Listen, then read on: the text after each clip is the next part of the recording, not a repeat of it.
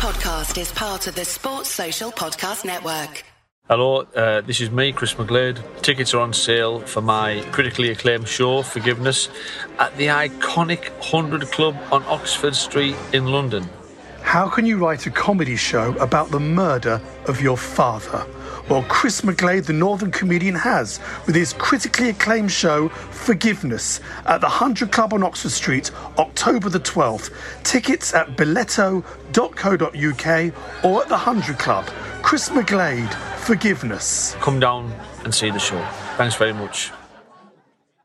From the people who turned a niche Scottish football podcast into a critically acclaimed TV show on the BBC, it's Review from the Terrace, a pop culture podcast network. Hello and welcome to the Still Game podcast. My name is Bethany Tennick. Hello and welcome to the latest episode of the Scottish Rewatchable. Hello and welcome to Review from the Turnbuckle. Debating the best in movies, iconic TV shows, classic albums, peak era wrestling, and so much more. Some intern got fired for that.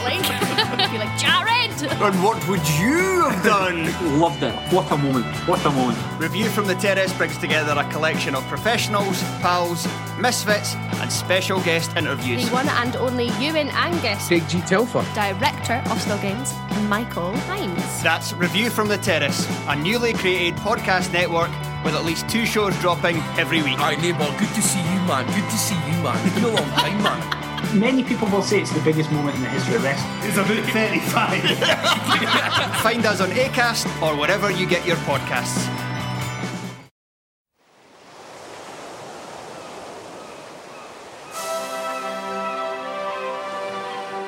Hello and welcome to Footballistically Arsenal, the world's only Arsenal-related podcast. You think you've seen others, but you haven't really. They don't really exist. They're figments of your imagination. This is the only one. This is the only one where we rotate guests every week. Me and my co-host Josh the Bear Landy. Hi, Josh. Hey, Boydo. And I think it's the only one where we also insist on doing predictions at the end of every podcast by hook or by crook. Today we are joined. It's a double bear-a-thon today because we are joined by the living legend Gareth the Bear Parker, who has we were just discussing off air, completed his 5th marathon. You're pretty much, Gareth, the Eddie Izzard of the Arsenal podcast, I feel. Thank you, I think. Yeah, it's a compliment. Yeah, no, he's a hero. He is. I have actually, it's too long a story to tell, but I have a run-in with Eddie Izzard when I was putting a night on at the Comedy Store, and he had left his notebook whilst filming there the week before and came in a fluster trying to find it. And wasn't in the mood for jokes, which is a shame because there were 7 or so comedians backstage who were really up for telling jokes. And he went, help me find it. And someone, I think it was Sean Walsh, said, what does it look like? And he went, it's got a picture of Nelson Mandela on the front cover. And Justin Morehouse, like missing a beat, said, maybe it's taking a long walk to fucking freedom then. And everyone laughed. And Eddie went, oh, you think that's funny? Yeah. Anyway, what a story this is anecdote gold, and we haven't even started. I'm glad I mentioned it. I was party to upsetting a comedy, royalty. This has not even been prearranged. Gareth, can we just name celebrities? Will you just have stories about them doing interesting things? Shall we try again, Boyd? Do someone else, Boyd. Let me think. Who else does marathons? Jimmy Savile? Sorry. No, although I did once go to Mount Vernon Hospital around that, but no, I was fortunate, I think, at that point in my life. I do want to give a quick shout out to my friend Nick Deere, who's a very loyal listener to this podcast, Arsenal fan, and he told me today that because he said who's on the show today. And I said, Gareth the Bear Parker. He went, oh, I see Gareth. He sees you every game with your brother. But he said, and I quote, I'm too starstruck to say hello. So if a tall, handsome gent approaches you the next time you're on the Emirates, it's probably going to be Nick Deere, legendary public relations operative and all-round great man. Well, that would be lovely. I think I forget what I look like sometimes as well. So like when I was running yesterday, I not my resting face my running face is not a friendly one. So there was lots of, obviously London Marathon is an incredible event and there's a lot of love on the streets, but the only bit of crowd interaction I had really of any purpose was there was a bunch of anti-vaxxers down on the embankment. I just gave them the bird for the entire time I was running past them, to a huge roar from the rest of the crowd. That was, my interaction. Wait a minute, you maintained an erect finger for how long? About 20 seconds, yeah. Okay. It probably took That's doable. 2 seconds off my time running form and all that. No, it was, what a bunch of clowns. Those anti-vaxxers are unbelievable, aren't they? I've seen them because I live near London Bridge, and they sometimes go, when I think they're bored, when they haven't got anyone else to torment, they just hang out near the hospital near London Bridge, or there's a vaccination station under Bridge. That's why they go there. And there's always Jeremy Corbyn's brother. What's his name? Piers Corbyn. Piers Corbyn. Yeah. This is all he does with his life: is go around protesting about vaccination. And what an absolute fucking loser! Sorry, Josh. Is he also a gooner? Because obviously Jeremy is. Is Piers? Well, I hope not. I've never seen him. He's not the only Piers. He's not the only Piers who might be a gooner that we don't like to associate ourselves with. Yeah. Anyway, I've never seen. I think Piers Corbyn is too busy protesting about vaccination than he is. No time to get to the Emirates. The only other, my favourite celebrity story, and it's very, very short, and it's one that actually, when I was on Tinder for a short period of time, was in my bio. Was Joan Collins once called me a cunt. And that is, I think, one of as a badge of honour that I wear. That is topical in many ways, because Joan Collins is doing the publicity rounds at the moment. She's got a new book out of quite raunchy diaries. And there's also a documentary about her sister, Jackie Collins. But what was the context of her calling you a cunt? What have you actually done? She called me a terrible cunt, actually. That's what she called. When we were doing a photo shoot, this is back in my PR days, 20-odd years ago, and she slipped over and everyone else retained a sort of steely demeanor, and I thought it was fucking hilarious. So, and she just told me to help her up, you terrible. Yeah. I mean, fair enough. You are, in this case, maybe possibly a terrible cunt. Anyway, moving on to the matter at hand, Josh, which is the Arsenal performance. You're shaking your head in disbelief. I'm not sure we should move on. I was thoroughly enjoying it, and I think there's much more gold. There's gold to get from Gareth. But we can briefly talk about Arsenal, maybe. Yeah, we'll go back to Joan Collins and Cuntgate later. Yeah, you'll be pleased to know that my first question about the game on Saturday. You don't manage Alan Smith, do you, Josh? Because Josh, listeners, does manage various ex-footballers in various regards. You don't have a connection with ex-Arsenal forward Alan Smith. Oh, hold on. Okay, I don't manage Alan, but I know him fairly well. Okay. We would have spoken 3 weeks ago. He actually, and I can't even come close to managing Gareth's level of story, but Alan Smith did send me a text intended for his son-in-law, Josh, and he sent it to me about 3 weeks ago. Yes. That's great. Are you sure it wasn't an accidental text on purpose from Kirby? No. We had been... This is such a shame that WhatsApp is down as we're recording this. Yes. Is it? It is, yeah. Is it down? You just thought you'd had a quiet afternoon, boy. You don't use it as much, do you? That explains a lot. Facebook. Here we go. Yes. Oh. We are in touch a bit because he does do some work for the Malaysian TV, which my company organises for, like, at the moment, Zoom punditry. But he did send me a message saying, "I'm going to your homeland today, Chigwell." So I was particularly unsure what to really say, but I'm a huge fan. Because the funny thing about that is that, of course, Chigwell, as any Jewish boy knows, is quite a Jewish heartland in Essex. Did you have like an existential moment of doubt of like, maybe I am? Yeah. No, initially, I thought, has he forgotten that I'm not from Chigwell and have very little to do with Chigwell? So I just wrote back, "Not quite my homeland. What takes you there?" Thinking he'll now acknowledge he's got the wrong person and we'll all move on. But then he said a golf day, and then I'm doing England at Sky tonight. And then about 20 minutes later, he just went, "Sorry, mate, wrong Josh. Meant this for my son-in-law." So that was a bit of interaction with Alan Smith. But we did speak We spoke since he did the North London derby for Malaysian TV 8 days ago. What's your issue with Smith, Boyd? What's your issue with him? My issue with Dear Alan is an Arsenal hero. Don't get me wrong. Is that his verdict at the end of the he was on co-coms. He was the analyst, the whatever on Sky, and he said his explanation for Arsenal's mediocre performance was, and I'm paraphrasing roughly, this will happen every now and then with the kids. With the young team, that they will, their lack of experience will tell, and they won't be very good, and they'll go off form. And I'm watching this game, I'm like, hold on a minute, the kids weren't the problem. The problem was players like Thomas Partey and Aubameyang being absolutely terrible, and on the day. And I think to blame, like when Emile Smith-Rowe was absolutely clearly our man of the match, and the young defence did pretty well. But it was not the problem of the kids. I thought that was such a weird verdict. I think there's a validity to... I mean, I read an article today that we do have the lowest average age in the Premier League this season, lowest starting 11 average age, which is, I think... I mean, there is definitely something in that, but what you'd normally associate with that is a sort of a lack of character, a lack of experience. And actually what we've done with this young team, certainly since the first 3 games, it's a very vastly different team to what started the season. He's actually had a little bit of fortitude, had a bit of strength of character.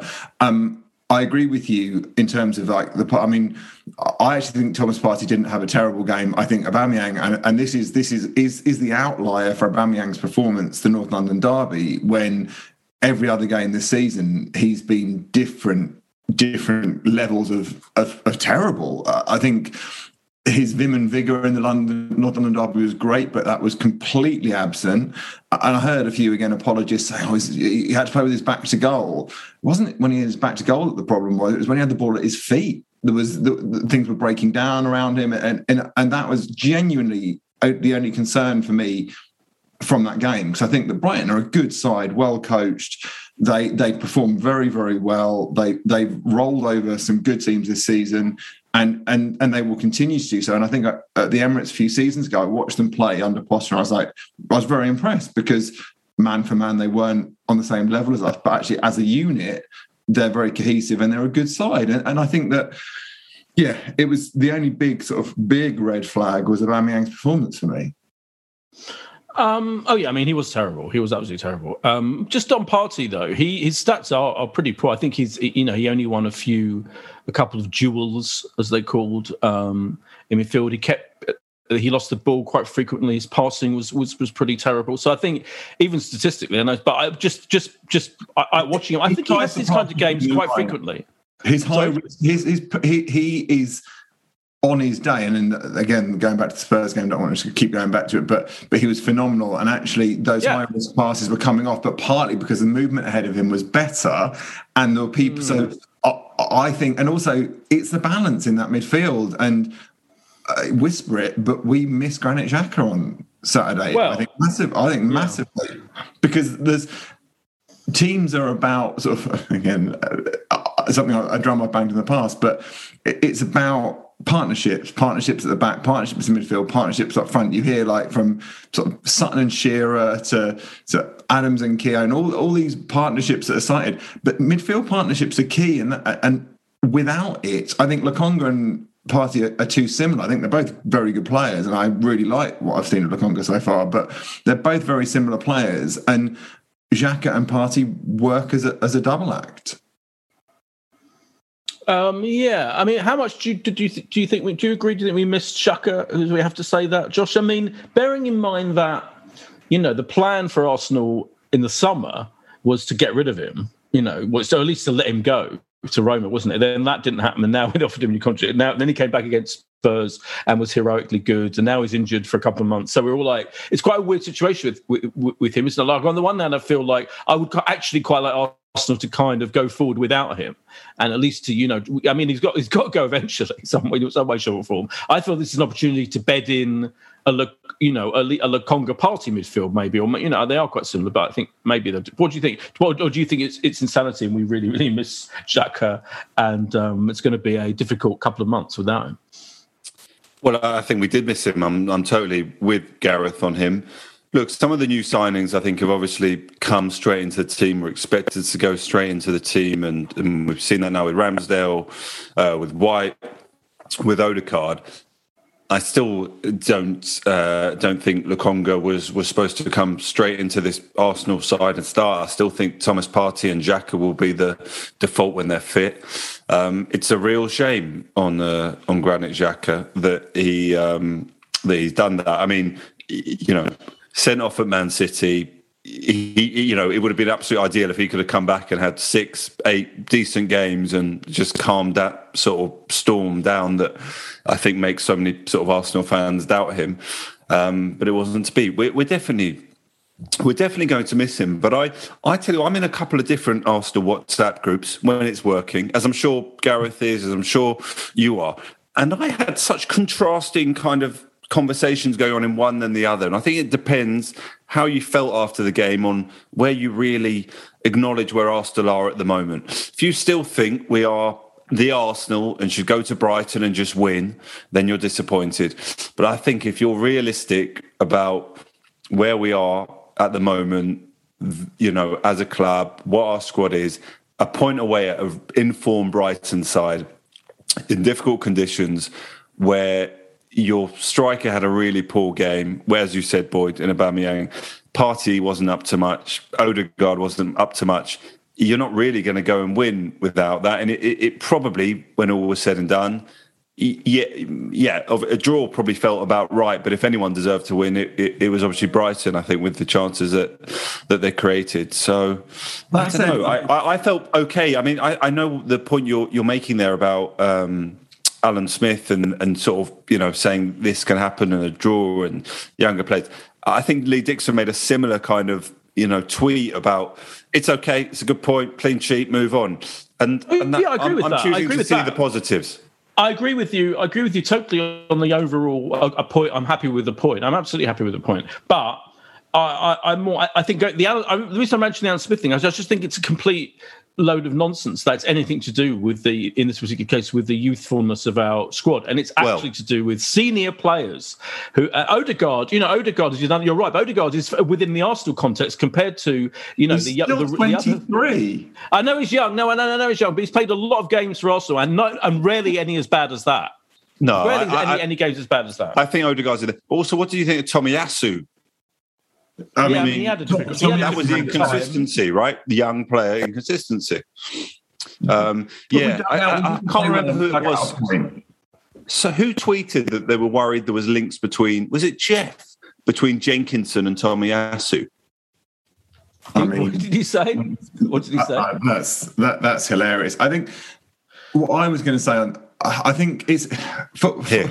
Jeff, I've got it. And pundits love a bit of narrative, and I think the narrative around Arsenal it's shifted from soft-centered to you'll win nothing with kids. And I think that there is, but and at the same time, I was wary of our profiles of our signings over the summer being so young, when actually what we were missing was leadership and character. I think that the character it's quite good. I haven't been on since, so I could probably claim I've always felt this way, but this is revisionist. Ramsdale was one of those where I couldn't roll my eyes harder when we signed him, because I was like, well, we don't need him. And yet he has come in and he's given our defence and our team something it was lacking before. So, I mean, the Tomiyasu, go on, Josh, because I thought he was very poor and he was completely owned by Cucurella on Saturday, but he's earned a bad game. Yeah, the tweet from our friend Jeff, who was on with us, of course, last week, said, Tomiyasu, I seem to be alone in seeing performances similar to Corporal Jenkinson when he debuted.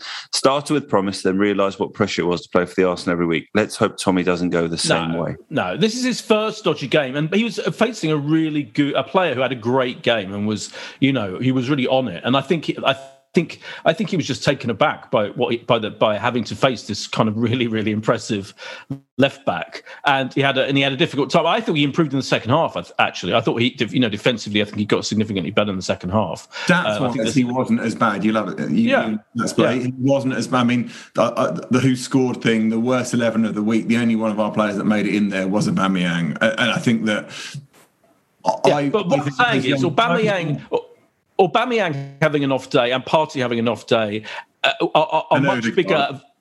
And Odegaard, but are much bigger issues in this particular game than I think the youngsters that Alan Smith, I don't know who's vaguely referring to. And your point, Gareth, about the goalkeeper, I mean, is massive, because he is an example of a youngster who has completely refreshed us, compared to the oldster that he's taken over from. And so I think this absolute bullshit about youth being an issue, the whole lesson for me of our last 18 months is the more you rely on the youngsters, the better Arsenal are. I genuinely feel that. And actually, nothing that happened on Saturday disproves that. Particularly the goalkeeper's brilliant. He made that brilliant save, right?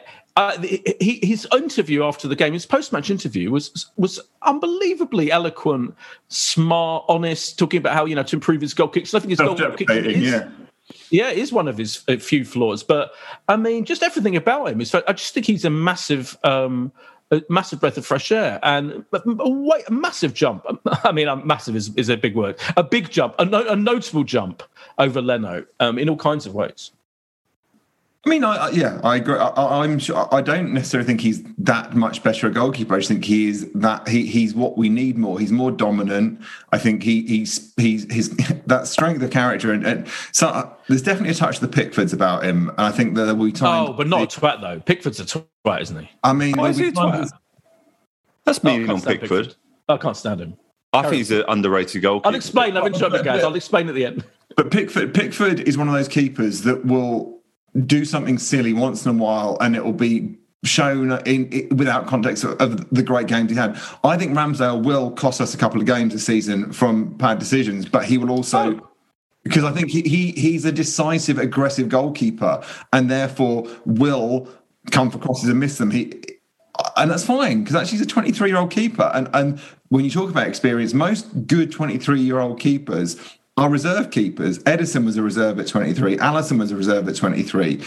David De Gea, again, is the outlier in that. And he was phenomenal and was a young keeper. But he was questioned at this age and should be dropped. So, yeah, to have him come in and have such a big impact behind a very young centre-back pairing who are, for me, probably the thing I'm most pleased about. I was saying Gabriel needs to come in. That game I was at Brentford, and it was horrific to watch Pablo Mari. And Ben White got all the pelters, but actually it was his first game with a terrible centre-back alongside him. He's now got a good one, and they look like a good unit. What did you think of Gabriel's teeth going missing somewhere on the Amex pitch, Boyd? Did you see this story? Yeah, it's a common. It's happened before, isn't it? He's got these. Yeah. Yeah, I feel like it happened to an Arsenal player not that long ago, didn't it? At the Emirates. It was him. I thought it was him. Was it Gabriel? I thought so. Yeah, I think so. Yeah. Wow. Yeah, well, you see him after the game, wandering around forlornly. The tooth fairy. He's very busy at his household. His missing tooth. Yeah, but I agree with Gareth. I think the big plus point of the game, apart from Emile Smith-Rowe, generally, who's he's pretty much our man of the match every week now, was the defence, and I do think clearly Ben White and Gabriel are forging a really good partnership. It's interesting what was interesting. In fact, let's take a quick break, and I'll ask you about this after the break, which is the playing out from the back that we did not do against Brighton.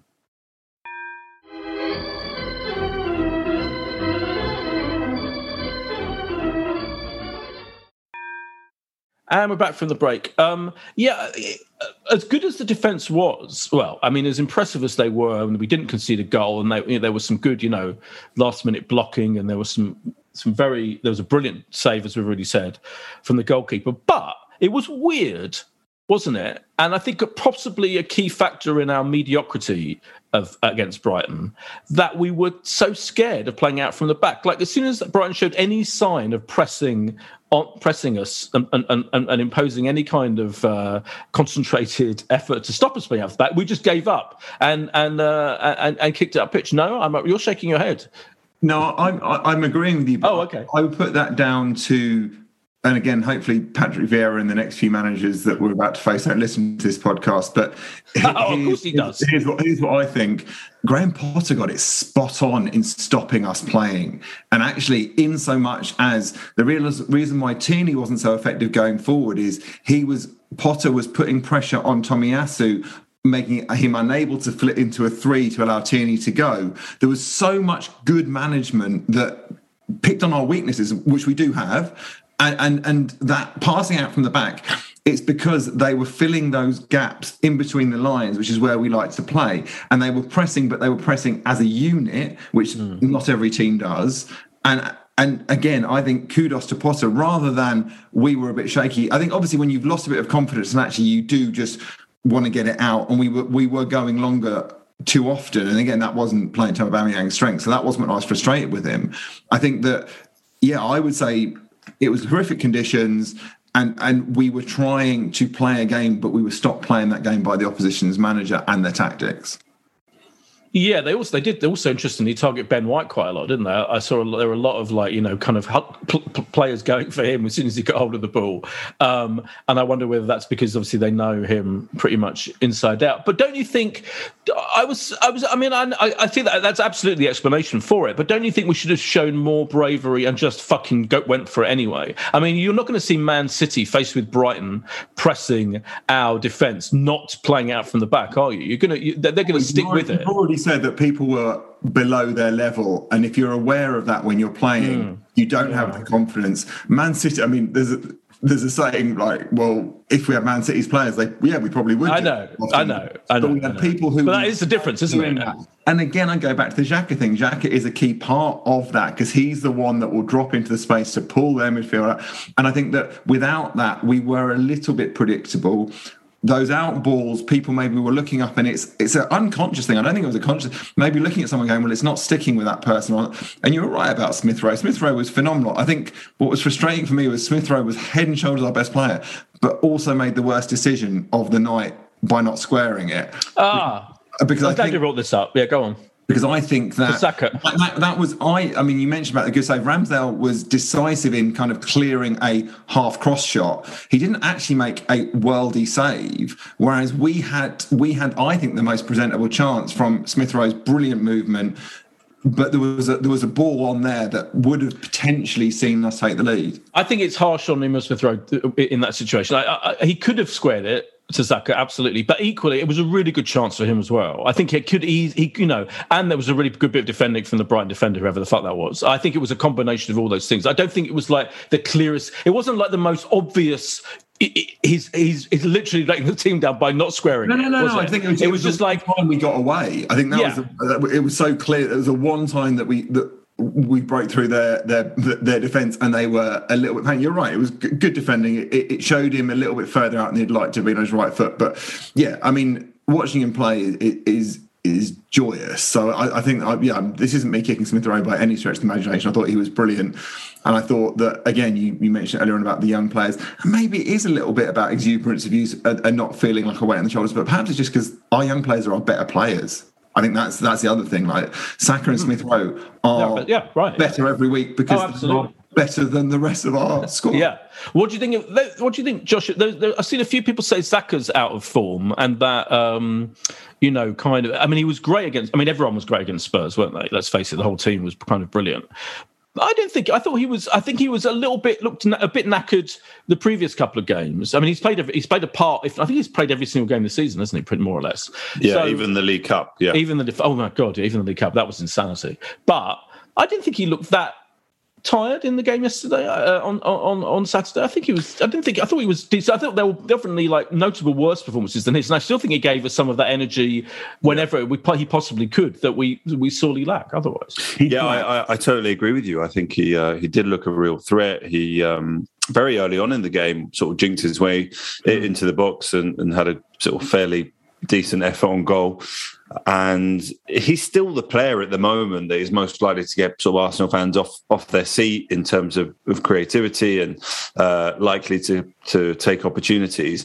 I think there's an inevitability that at some point this season he can't simply be put in for every game, and there are options on the bench in a way that maybe there weren't last season. You know, obviously Pepe being the obvious one that's being kept out at the moment, not to mention Martinelli, or even if we'll see sort of Tavares put in a sort of attacking role at some point during the season as well.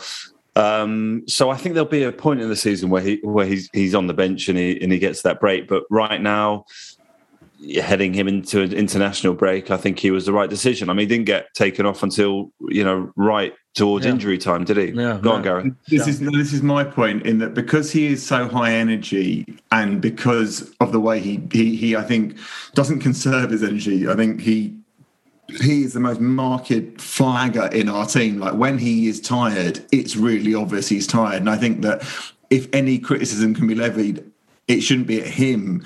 Even against Spurs, when we lost Xhaka and when Saka got tired, they had more space in midfield. Arteta, in my opinion, should be perhaps a bit more decisive and notice, you're right, that he's one of our most threatening attacking players. But when he's tired, actually, he loses his man for runs. The Spurs goal, as pointless as it was, came down his channel because he was tired. And I think that he is someone who has not had the rest over the summer as well. So he at some point, hopefully this international break will be an opportunity for him to not play every minute of every game. I think my understanding is him and Partey both requested to play in that League Cup game to try and get some form, some rhythm back, because I think Saka he's played a part in each game, but he hasn't really played well. And I think that maybe playing himself into a bit of form was his logic behind wanting to play in that League Cup game. Oh, that's interesting. Yeah. What did you? I read I want to talk about the rain, the weather, because I read one of those real hipster Twitter threads about the game with some, and I forgot to favourite it, so I was trying to find it. I couldn't find it. Where some dude basically said, "You're all morons, Arsenal fans. You don't understand why we lost that game, or we didn't win that game. Rather, we didn't lose it. We drew it." And he went on about. He was constantly all the way through this kind of in-depth, quite intense analysis. There's lots of stuff about Brighton, how Brighton pressed us, particularly specific details. It was, but it was one of those rather pompously written, only I understand what's going on kind of pieces, Twitter threads. And he kept saying, and then there was the weather, and blah, blah, blah, and then there was the weather. And I was thinking, hold on, the one thing you have neglected to realise about this game was that Brighton had to cope with the same fucking weather. It wasn't just Arsenal that were playing in directional wind and rain. They know what it's like to play in right. air. Right. I mean, but I am going to ask you about the weather, because I do think, mentally more than anything, some of the players, I'm going to conjecture now, but I'm going to mention Aubameyang maybe, I do feel like when they see that level of weather as they walk out onto the pitch on Saturday evening, I think it's an issue. I really do. Or am I going mad? They don't like a wet and windy night. Don't like it up when it comes to the rain and the wind. Josh? Well, the main... I'm not sure I'm going to go with this. I mean, I don't have the stats on, Arsenal playing in the rain against Arsenal not playing in the wind and rain. Well, that would be an interesting... find those stats.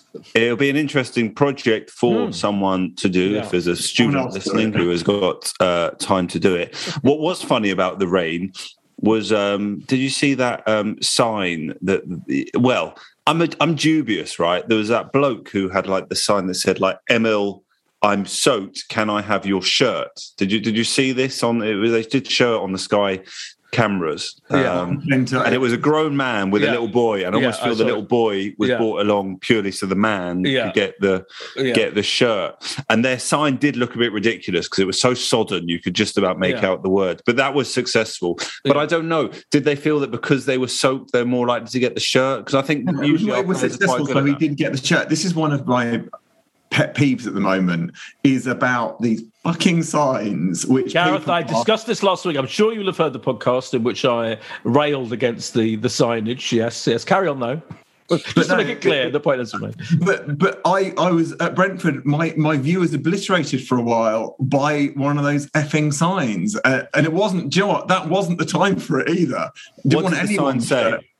What was your sign? I think it was asking Saka for his shirt. Was the sign near me. I think that, but you're right. I think perhaps it is these young, innocent children that are doing it, but there's definitely an element of, parental. Yeah, we are suspicious.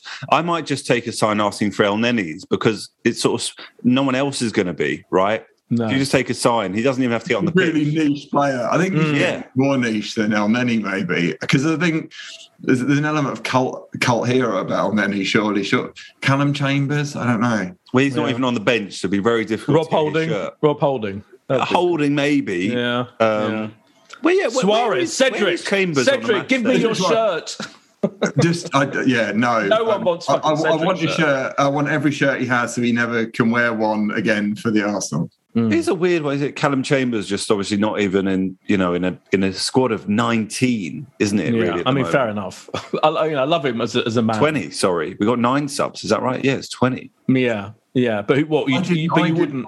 Didn't pay enough attention to the bench I thought he had been on it recently enough, because I've seen, when the groups of 3 go out to warm up, there's like an A team and a B team, and I always feel so much for the B team subs who are just going through the motions. They're like, they'll clap the crowd, they'll be like, yeah, and then Pepe and Lacazette and someone else will come out and go, these are the guys that are going to come on. And I think Callum Chambers, unless there's injury crisis, because I don't think I think he's our second choice right back, surely. Please God. Well, Cedric. Yeah, Cedric is in there ahead of him. I don't think he's injured, is he? I mean, who knows? Maybe. He's just not been involved, and I think he's out of contract at the end of the season to Callum Chambers. So I suspect we're probably seeing his final. Let me ask this question, because you said earlier, Gareth, about how you were talking about Aubameyang's performance against Spurs was the outlier. Is there a question that the entire team's performance against Spurs is the outlier, and this is our level, or is that too harsh? I think that's too harsh. I think that there's been signs from everyone else in the squad, and yes, performance is dipped from certain key players, and maybe I'm a party apologist, but I think that he offered more than Ødegaard and Aubameyang, but I equally admit his performance wasn't up to the same level as it was the week before. I think that certain players, Ødegaard, Tomiyasu, have earned a poor game by actually having a consistency and an aptitude and application that Aubameyang doesn't have. And I think that those young players, Smith Rowe, Saka, there is enough throughout the whole season, even when, take the Man City game out of it, possibly, and probably the Chelsea one, and maybe the Brentford one, but take this last 4, when this team's been together, and it's really only these last 4 games that this team's been together. And I think that in every game there's been different levels of positive performance from everyone in the squad, whereas we won at Burnley despite Aubameyang. We beat Norwich despite Aubameyang. I think that actually you are right when you laud our young players, because they are the ones that have won us those games. Would you just play Lacazette instead of Aubameyang then, or Martinelli or whatever? Are you saying we should drop Aubameyang? I would play Lacazette, because I think he is a better centre forward. I don't think I think Aubameyang is a busted flush. There, I said. Wow. Controversial. Bear 2, Bear 1. Josh? I think Bear 2 has gone a little bit far on the busted flash. I think we've still seen enough to acknowledge the talent that he has. And I think even going back into the stadium or going to watch Arsenal with Aubameyang up front, there's still that element of expectation. I'm not sure that Lacazette would make me feel any more confident of going into a match day that we're going to win the game. Could we see more opportunities where Aubameyang is put back out on the left and we try Lacazette up front in games? Yeah, I think we will.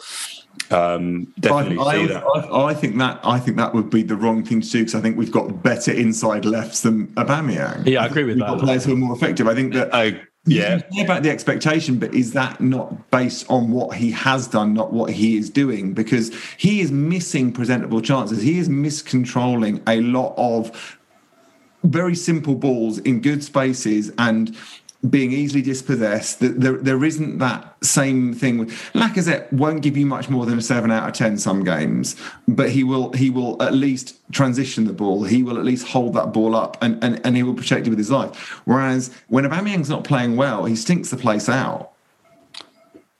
Well, I think you obviously realise it more because he's Arsenal's frontman, and we were so blunt on Saturday, and that's incredibly sort of fresh in our memory. I'm not sure that he had a shot, did he, really, on Saturday, or certainly found himself with any presentable opportunity. Boyd, are you with me on this? We're not writing off Aubameyang yet, surely. No, I'm with you. Yeah, I'm with you. I wouldn't even drop him yet. I think he's been off form clearly, but I still think like there's glimmers. I feel of, and I think I think there were enough disappointing performances against Brighton for it not to be put at his doorstep. But if it carries on like this, then you do start to get worried. I definitely, you'd have to not notice the fact that his form has dipped significantly. But when do you think the dip started, Boyd and Josh? I think the dip started 18 months ago. I think it did. Ever since that FA Cup final, there's been a slow, steady descent, and that's why I'm concerned. I think he's clearly sort of a global football megastar, but he's just and I don't want to get people have cited malaria, people for lack of energy, but I'm not an expert in this, but I know he doesn't pass the eye test for me, and that worries me. It is worrying. Don't get me wrong. It is worrying. Yeah, but I'd still give him a few more. I think I'd give him a while yet before I dropped him. I'd still, and I'm famous for my love of Lacazette, but I'd still rather see Auba up front at the moment than him. Go on, Josh. I think Aubameyang will win one of these upcoming 2 home games against Palace or Aston Villa, and he will come find you in the crowd along with Boyd's mate, who's going to pop in and say hello. He will point out. I'll have a sign asking for a shirt. Is that why he'll find me in the crowd? Have a sign just saying, "You are a busted flush. Can I have your shirt?" Yeah. I'm the bear. I'm a bear. Can I have your shirt? I've run 5 marathons. Can I have your shirt? Joe Collins called me a cunt. Can I have your shirt? These are all very good possibilities. Yes. I think he'd be all right. Let me also ask about the manager, because I've definitely been disappointed in him so obviously at the beginning of the season. But I said in the last podcast, I think if he needed to name an unchanged side, that was before we realised that Xhaka was going to be out for a couple of months. But he effectively did stick with, as much as he possibly could, an unchanged team from the Spurs game by bringing Lokonga again instead of Xhaka, and I was very happy with that, and I think that showed a kind of maturation, is that the right word, of his attitude, and stop fucking tinkering every single time the team plays, and stop messing about with the formation, etc., every single game, depending on who he plays. So I was pleased, even though the performance ended up being quite mediocre. I thought it was a good decision on his part to stick pretty much 90 as much as he could with that team. Josh? Well, we know the team now, don't we? And that's an unusual. We haven't been in this position for ages. Yeah. He's clearly decided Ramsdale's his goalkeeper. He's got Bellerin out the club to bring in Tomiyasu. He's spent 50 million on White and decided Gabriel will be the one next to him. Tierney, there's no debate on. Partey and Xhaka were clearly the two, with Sambi Lokonga as a backup. I think there was some thought, can Odegaard and Smith Rowe play in the same team? But he's found this way to make it work with them. And if there is a little bit of rotation, I think the next one down is probably Pepe as sort of not quite 12th man, but something close to that.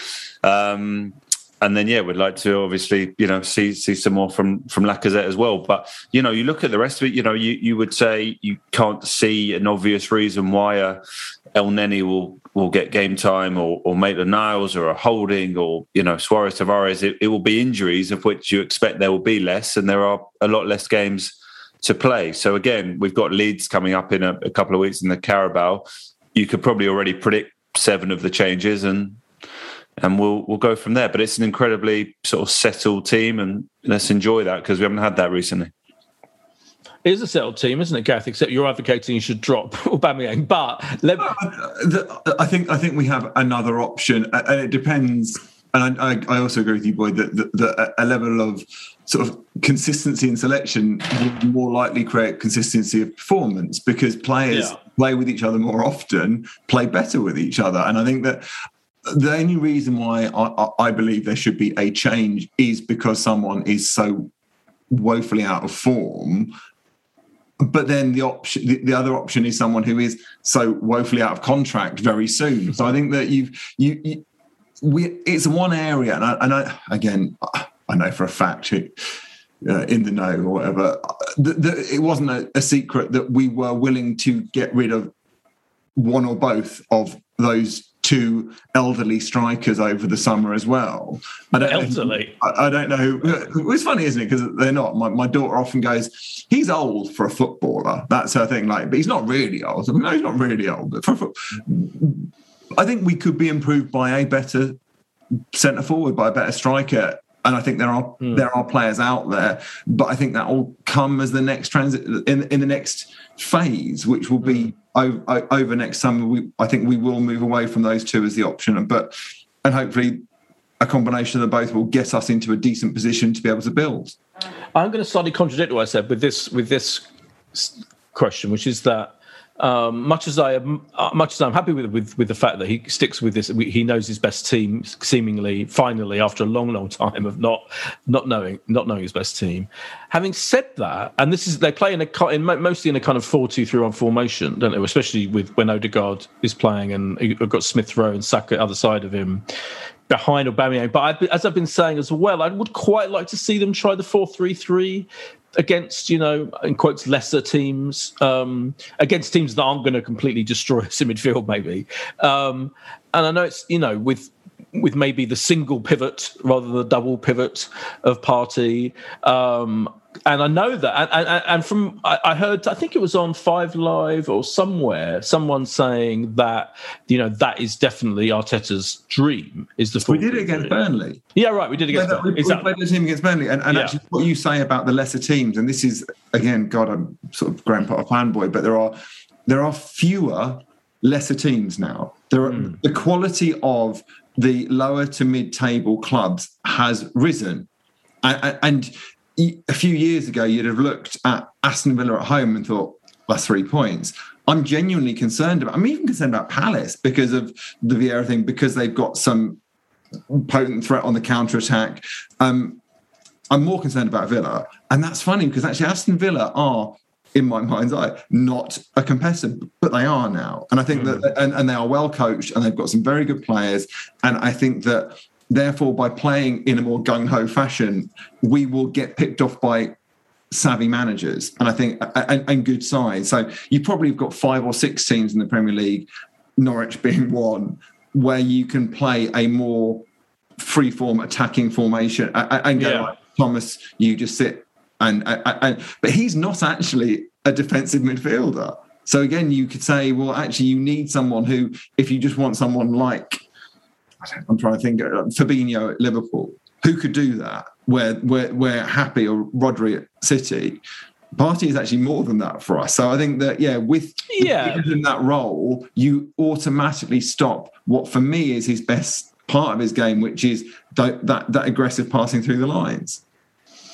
Oh, he definitely does that as well. I think Arteta thinks he can do both of those things. Arteta definitely thinks he can. I mean, he's actually played him, a couple of times on his own, effectively at the base of midfield. I just think we've still got a big problem with creating chances, right?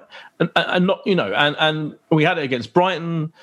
We've had it even in the games, we won 1-0 a couple of times. We're doing better defensively than we are attackingly, to use to invent a word. And I just feel that regardless of what happened against Spurs, that's still a big issue for us, is creating chances. I feel it's more likely to create chances with a 4-3-3 than in this other formation. I know, and Dan Baldwin always, whenever I bring this up a lot in our WhatsApp group, and Dan always says, we're going to be over on the midfield, we can't do that. I think we can go for it just against certain teams, and maybe the number of teams we can do it with is dwindling.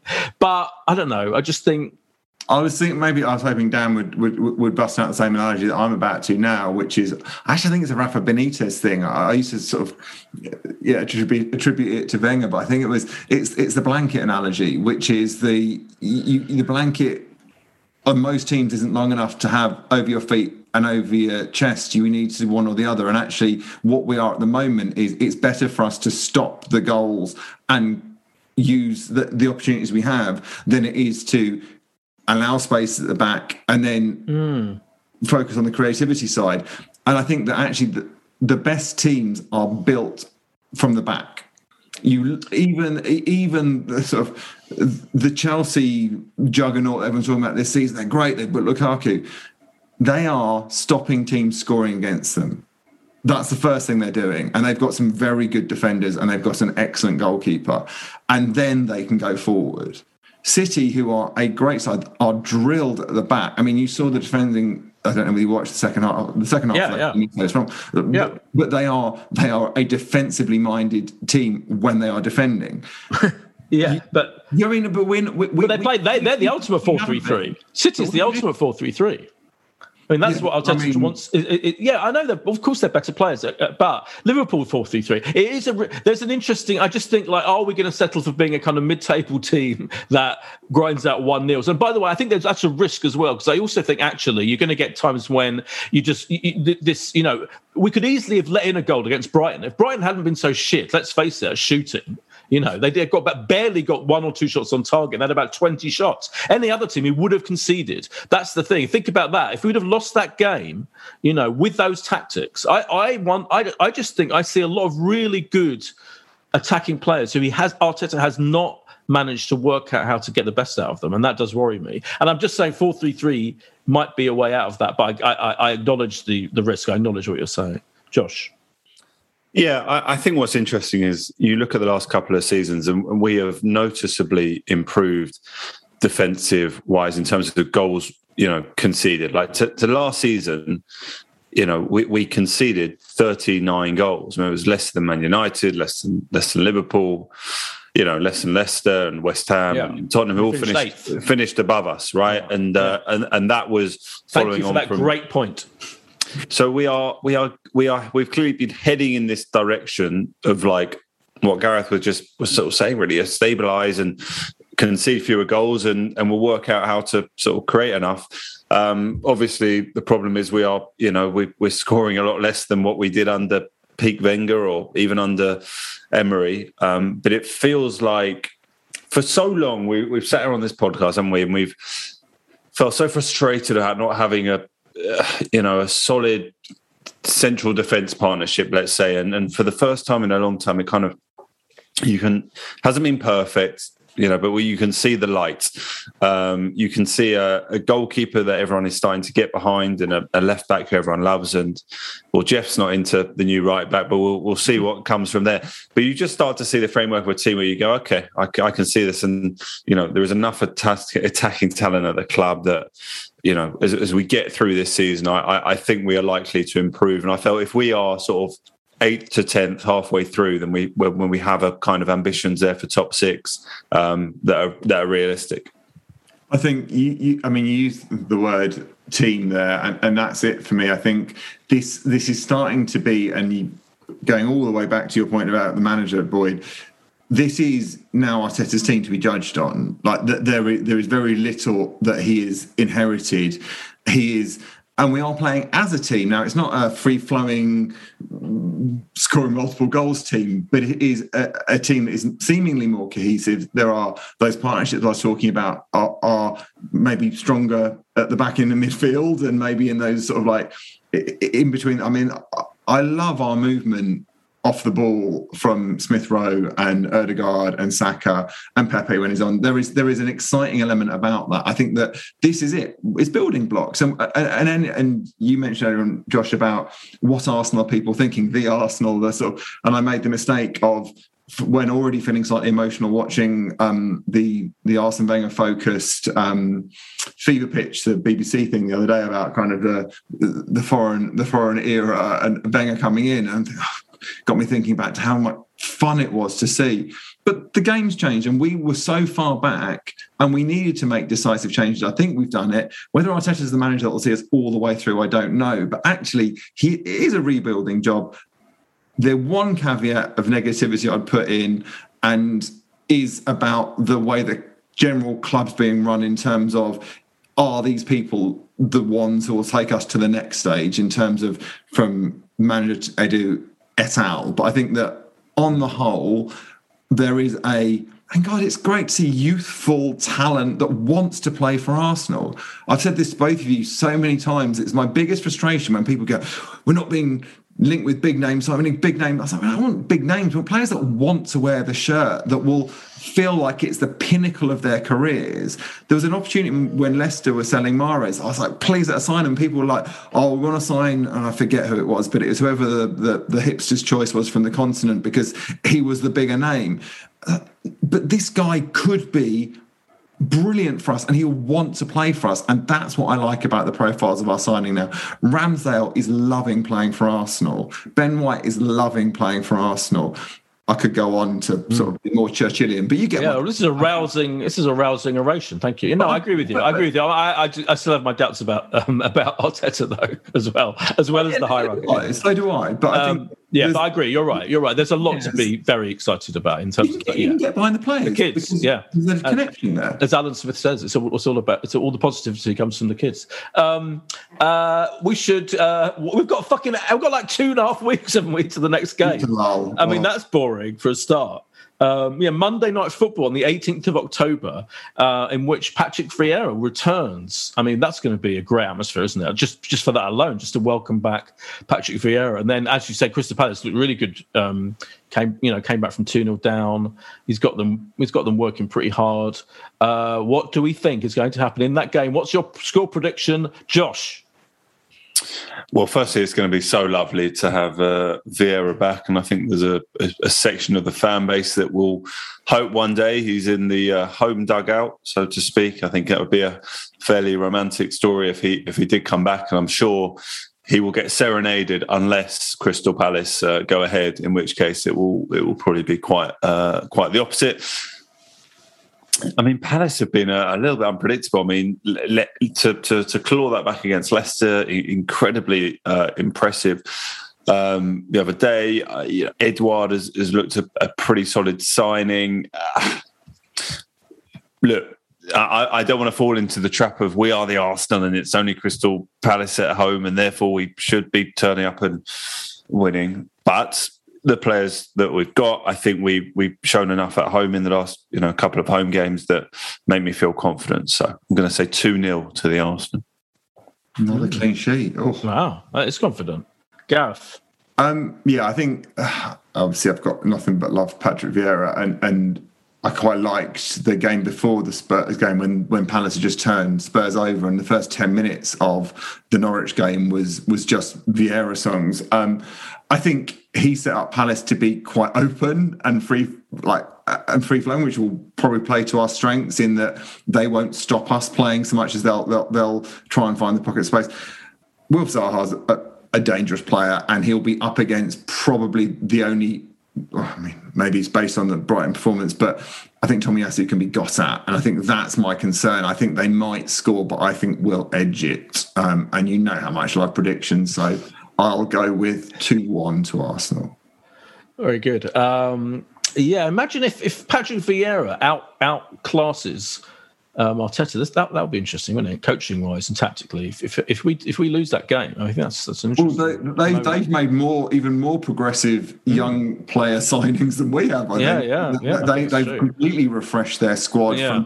They had the oldest average age last season. I think they're third behind us now in terms of who wrote the average age article earlier on, say me. But they've got some, and Elise came on for and looked very good for them. I think they will be dangerous, and we would be foolish to take them lightly. Yeah, I'm going to predict 1-1. I think it's going to be 1-1. Thanks very much to the two Bears. It's been a joy as ever. Gareth, Thank you for having me. Josh Landy. We'll have a little break now until we can come back after that Monday Night Football. I guess we'll be back on that Tuesday, the 19th. That's my prediction. Thanks very much. Bye. If you want to advertise on or sponsor this show, check us out at playbackmedia.co.uk. Sports Social Podcast Network.